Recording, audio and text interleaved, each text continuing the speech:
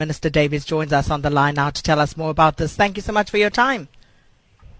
Morning, Sakina. Morning to listeners.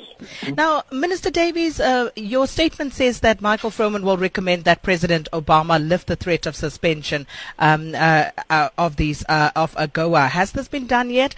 And are there still any other outstanding issues that still need to be sorted out? The answer to the second part first, there's no more issues that need to be sorted out. The product is here already in the market in South Africa.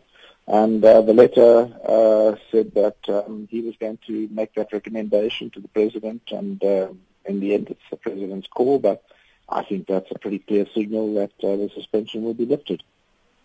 Minister, there's great concern, and I've been looking at my Twitter feed this morning and other networks, social media platforms as well.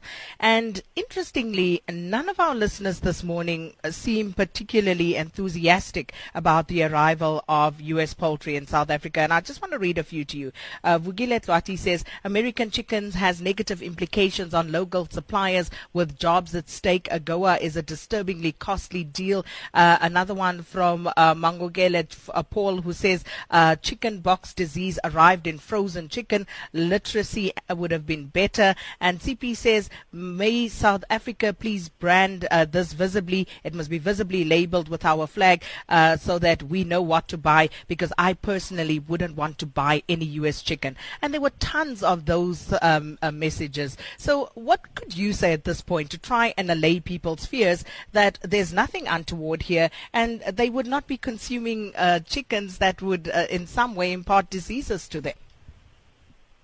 Well, I think that the agreement that we've reached and the discussions that took place with our veterinary authorities, which were the process, was to ensure that the poultry that arrives here, as well as the pork and the beef, does meet safety standards and won't create problems for human health or for animal health. That is the work that's being done. What I can say, really, it's not for me to be urging consumers to buy imported meat, but we do already have imported meat in South Africa from a number of other places. Because I was simply saying that we have done what we I think are required to do, and the veterinary authorities have now satisfied themselves that the imported product from the United States will not pose a threat to human or animal health.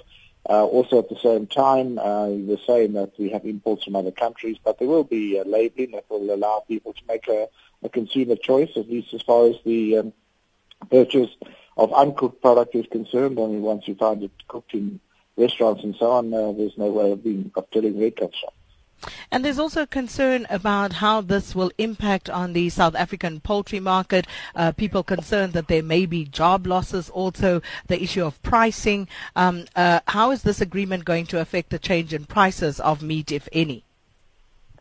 Well, I think the point about the job losses is that we were faced with either we made a concession on the three meats or we lost Agoa access, in which there were jobs at stake in a whole lot of other industries which are quite labor-intensive, macadamia nuts, citrus. Now we've got access for lychees and other fruits, as well as in value-added products, the motor industry, mining products, and so on. So that was the choice we had to make. We had to make a concession. I think that by negotiating, which is the choice we made, because some people were telling us we should have just done what we were asked, which was remove the anti-dumping duty in its entirety. Then when we negotiated with the poultry industry, and I think we arrived at a quota of 65,000 tons with a growth factor. But the 65,000 tons, which is tolerable to the local industry, we also agreed that we would work with the local industry to gain market access for the white meat in the United States, as well as to promote their product elsewhere. There were a number of other aspects of that, the developmental part of the program that we negotiated with the United States and so on. So I think that, yes, we paid a price, and the price was one that we had to pay if we wanted to keep what is quite an important market access arrangement. Agoa, of course, is a non-reciprocal set of trade preferences by the United States, and at the end of the day, it was their call. We lobbied intensively. We would have preferred to have just stayed in Agoa without making this kind of concession. But in the end of the day, that was the price for staying in Agoa. And I think it's, in the end of the day, from the point of view of the country as a whole, industries as a whole, I think we've got a reasonable deal at the end of this. And then just for the skeptics who feel that perhaps you shouldn't have conceded, how do you convince them that, apart from the reasons that you've just given us, that this was in fact worth South Africa's while to stay in this agreement, and whether any other alternatives actually existed to this, Minister?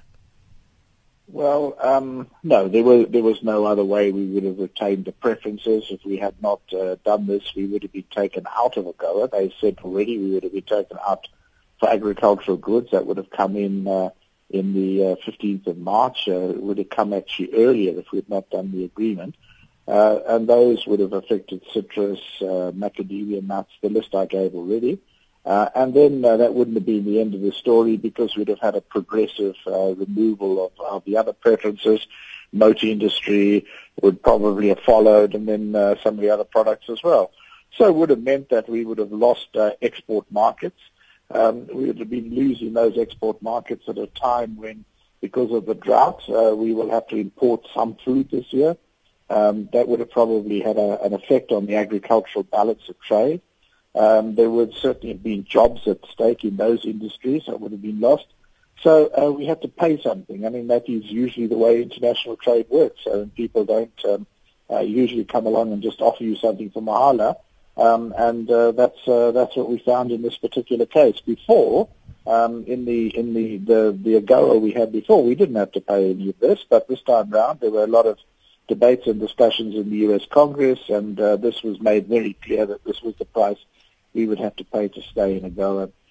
So I think we managed to negotiate the price into something which is more tolerable.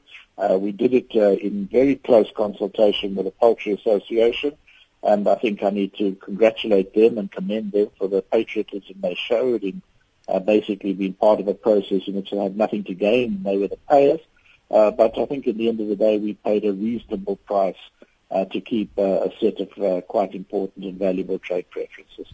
Minister Rob Davies, thank you so much for your time, Minister of Trade and Industry.